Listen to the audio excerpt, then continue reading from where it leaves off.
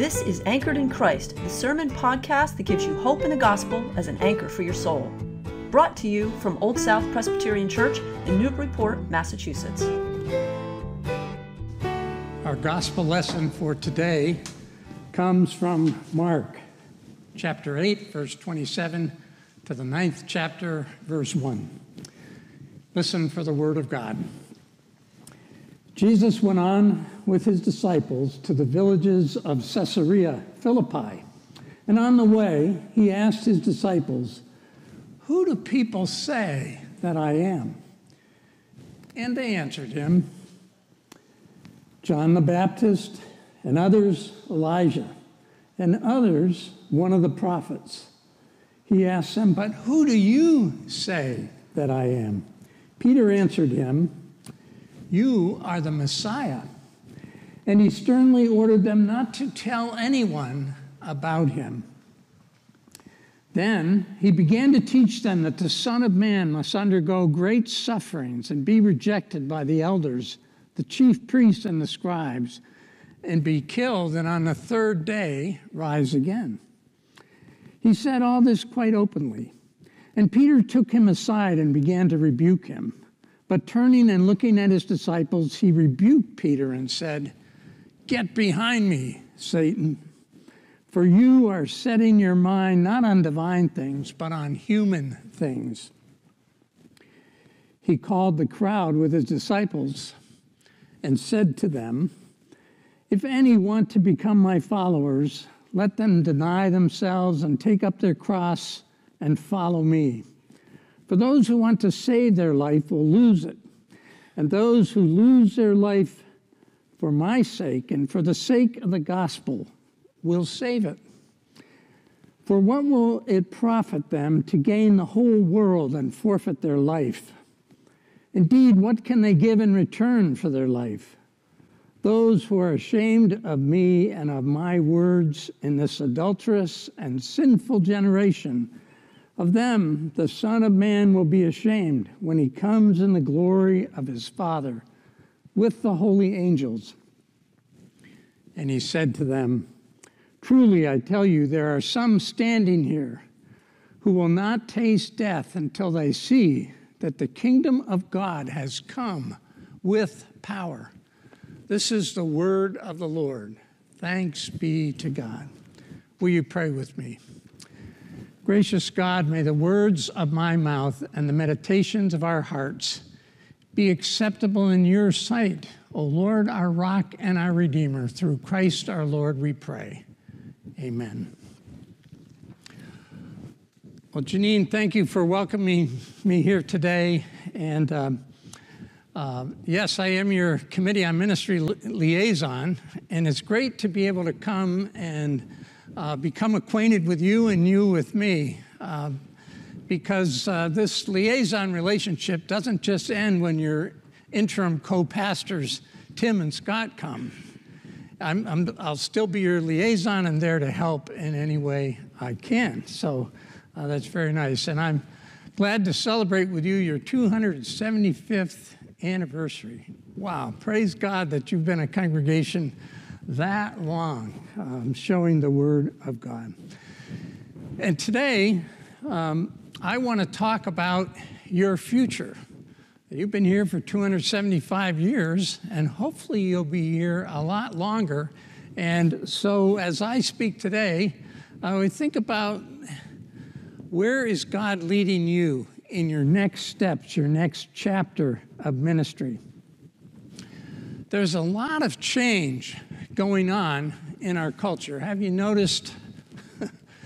And one of the things that we see is how different the church is recognized. When I was growing up in the late 50s and 60s in Bethlehem, Pennsylvania, at First Presbyterian Church, it was a steel town. And if you wanted to be somebody, you wanted to be recognized by one of the executives who, of course, attended church at First Presbyterian Church or the Episcopal Church in town. And so if you wanted to be noticed, you would get yourself into the ushering pool or teach Sunday school or be a deacon, and then maybe you'd be called to be an elder. And when you were noticed, maybe you would be promoted at Bethlehem Steel Company. Well, that's changed a lot, hasn't it? When I was testing my call to ministry, I went to my pastor, and I asked Dr. Ogilvie, how is the church making a difference in our time? So by the time I was testing my call for ministry, it was the late 60s, early 70s.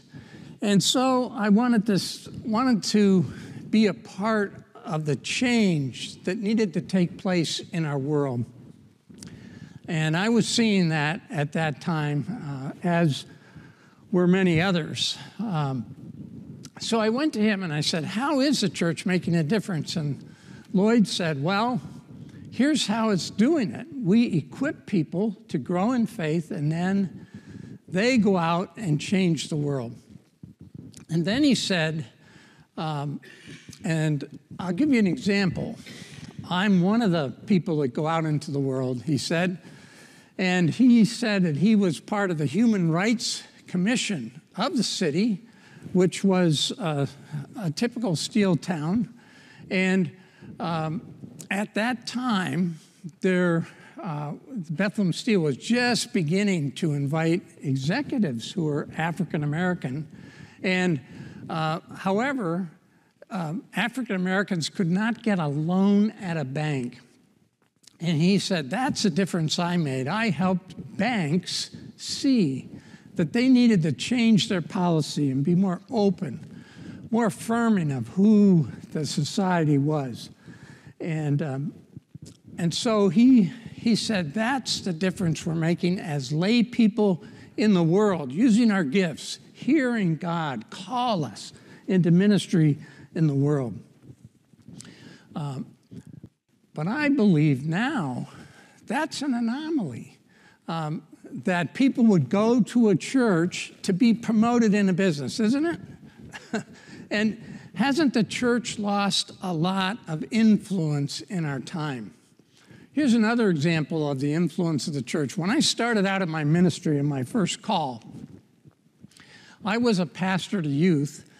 And one day when I was sitting in my office, I received a call from the principal of the high school. Now, the principal knew me because I had called the principal and said, could I come one day a week and sit in the lunchroom and just hang out and meet people and talk? And he said, sure. So one day, I received a call from him while I was in my office. And the call was about a son or a student who had called in a bomb threat. A bomb threat, and a principal calls me. Isn't this a different time? So the principal called me and he said, I'd like you to meet with his father and son. They're here in my office, because we tracked them down quickly. We had, access to the phone numbers that call in. And so I'd like you to come I'd like them to come to you and talk to you. And if he will be involved in your youth program, I'll let him off the hook. Now, isn't it a different day? It's not going to happen. And he did. They came in, they talked to me, and I talked about what we did in our ministry as youth. And he became one of the most active and dedicated followers of Christ in our youth group. But isn't it a different day today? People don't think of the church as a place to call, to help, or they don't think of the church as a place where they're going to meet people who are influential and will help them to make a difference either in their lives or career. The church has lost influence. And what I've seen, I believe, is that we have turned inward as a church, that many churches help people grow in faith, but they don't equip people to go out or send them out, and that we, the church, have stopped going out of the door as an institution, as a body that makes a difference in the world. Well, I've studied a lot under a Methodist minister named Gil Rendle, and he has written extensively about this question. And one of his books is called Journey in the Wilderness. And he actually sees the church now as on a journey like the Israelites when they came out of Egypt, wandering and trying to be faithful and serving as they could. And he says he thinks there are three other reasons, you might say, that people don't come to church to see it as a place that'll help them in their life. He says, well, it's not just the church, it's society. Society has become more secular. Society is counting truth as more relative, not valuing science or facts. And people distrust institutions. They don't want to be a part of an institution. They want to be individuals acting on their own. Do we see this? I believe we do. So it's not just churches turning inward, but it's society too that's making a difference with our influence. We are less able to influence our society. Well, Gil Rendle says, as we journey in the wilderness, we need to ask three questions. And these questions are, who are we? What is our purpose? And who is our neighbor? And if we ask and answer those questions, he believes we will be faithful to God's call on us as believers and as a church. So I asked myself, is this a scriptural idea? I mean, is this something that Jesus would teach? And in fact, in our scripture today, we hear Jesus ask these three questions to the people who are following them. He's asking, who are we? Who are you? He's asking, what is our purpose? And who is our neighbor? And this is a turning point in Jesus' ministry, this passage, because he's in Caesarea Philippi, known for its worship of other gods. It's right on the northernmost border of the Israelite territory. And so it's as far north as he goes with his disciples, and it's almost like he's turning them around now and saying, we're going to go in a different way. There's a new ministry for us. We've been teaching, we've been healing, we've been driving out demons, but now there's going to be a new ministry for us. So here he is at Caesarea Philippi in this story today. So the first question that he asks them is, who are they? And here's how he does it. Jesus asks them, who do people say that I am? And they say, well, Elijah, John the Baptist, you're a great prophet.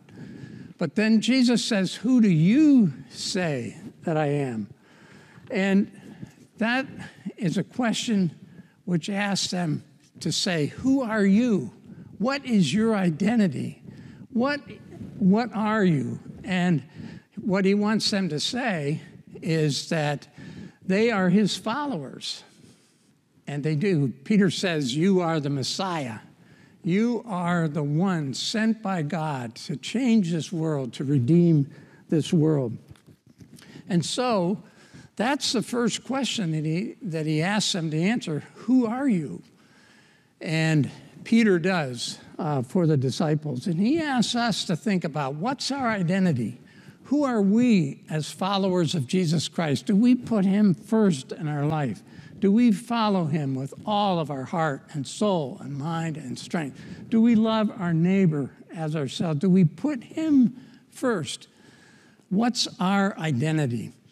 And the same question needs to be asked for the church. What is our identity? Who are our people? What are our resources?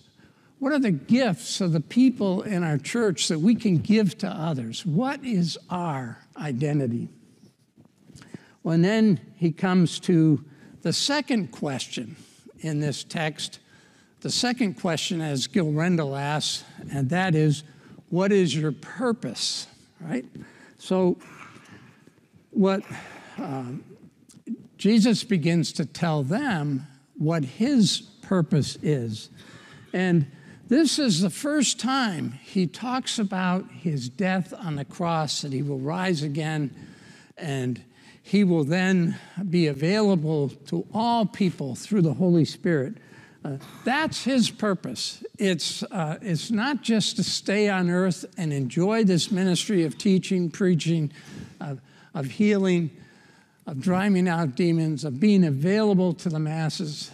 It's going to involve suffering and death. And so he knows his purpose. He has come. The Son of Man must undergo great sufferings, he says, and be rejected by the elders and the chief priests and the scribes, and then be killed, and after 3 days rise again. That's his purpose. He has come to give his life as a way for believers to go to heaven. And so he's, in this way, asking the disciples to show their purpose. Will they follow him to that cross? Will they go to the cross too? And Jesus is, in his way of showing his purpose, asking us believers, what is our purpose? Do we put Jesus first in our life? Do we show our faith in everything we do and say? Do we, as disciples of Jesus, show the ministry of Jesus Christ in the world? And it's the same with a congregation. A congregation also needs to know, what is our purpose? What is Jesus putting us here to do as a congregation? How are we called and sent disciples in this community? What is our purpose? And that really leads us to the third question, which is, who is your neighbor? Who is your neighbor? And here's how Jesus asks that question. He says, are you willing to deny yourself, take up your cross, and follow after me? Are you willing to lose your life for me, for the sake of the gospel in the world? So take up your cross is, what are we called to do to lift up our neighbor, to suffer for our neighbor, to take time from our busy life for our neighbor in a way that's sacrificial and giving. And I'm excited about the things I've seen you all doing as a congregation. And that's one of the questions that Jesus asks us is, what are we called to do in this community? Whether it's Habitat, whether it's handing out sandwiches to those who are hungry, or giving to the Newberry Food Pantry, or helping those who are addicted, or standing in support with people throughout the world in mission. And those are all ways we take up our cross and we join Jesus in his suffering in the world, so that we then show the gospel to the world around us. So these are the three questions Jesus asks in this text. Who are we? What's our purpose? And who's our neighbor? And it's the same for believers in Jesus as we follow him, as it is for the congregation. The congregation makes a difference in our world. And one of the changes that I've noticed in my time of ministry is when I talked with my pastor back in 1969 or 70 about what is the call of the congregation, he talked about individuals going out. And now I believe there's more to it. Because we have, as a church, haven't been noticed, we need, as a congregation, as a denomination, as people in Christ, to go out in the name of our congregation. It's not just as individuals. Yes, we make a difference in the marketplace, in our teaching, in our service, but also as a church. Old South Presbyterian Church has clout. It has a building it can invite people to. It has a name and a reputation. And I believe God is calling us as an institution to once again show the world that some institutions can be helpful for people to join or be a part of, because then they see that we make a difference. They see that our changed life means something. They see that the cross we carry is the cross of Jesus. And so we take our message and we take our action out into the world as we are followers of Jesus Christ. So my prayer for you in this 275th anniversary is that during this interim time, you'll ask those questions again. It's always a good time to ask those questions. When I was a pastor, I would ask my session every year to once again say, who's God calling us to be? Who's our neighbor who's in need? And during this interim time, the Presbyterian Church, the Presbytery of Northern New England, asks you to think about who you are. What is your identity? What's your unique purpose? And then, who's the neighbor Christ is leading you to serve? And we have a name for it. It's called a mission study. When we ask that during this time, you take time to answer those questions and join Jesus in his journey in the wilderness to Caesarea Philippi and back towards the cross. Friends, you are the light of the world. And that's what Jesus said to all of us. We are the light of the world. And he said, let your light so shine before others that people will see your good works and give glory to your Father who is in heaven. May our light shine so that people come to know Jesus Christ and so that they come and change the world and show the love and justice of God in our time. May it be so for you and me and the Church of Christ. Amen. Thank you for listening to this sermon from Old South Presbyterian Church in Newburyport, Massachusetts. If you'd like more information about our historic church, or you'd like to find out more about the gospel of Jesus, please visit our website at oldsouthnbpt.org. The peace of Christ be with you.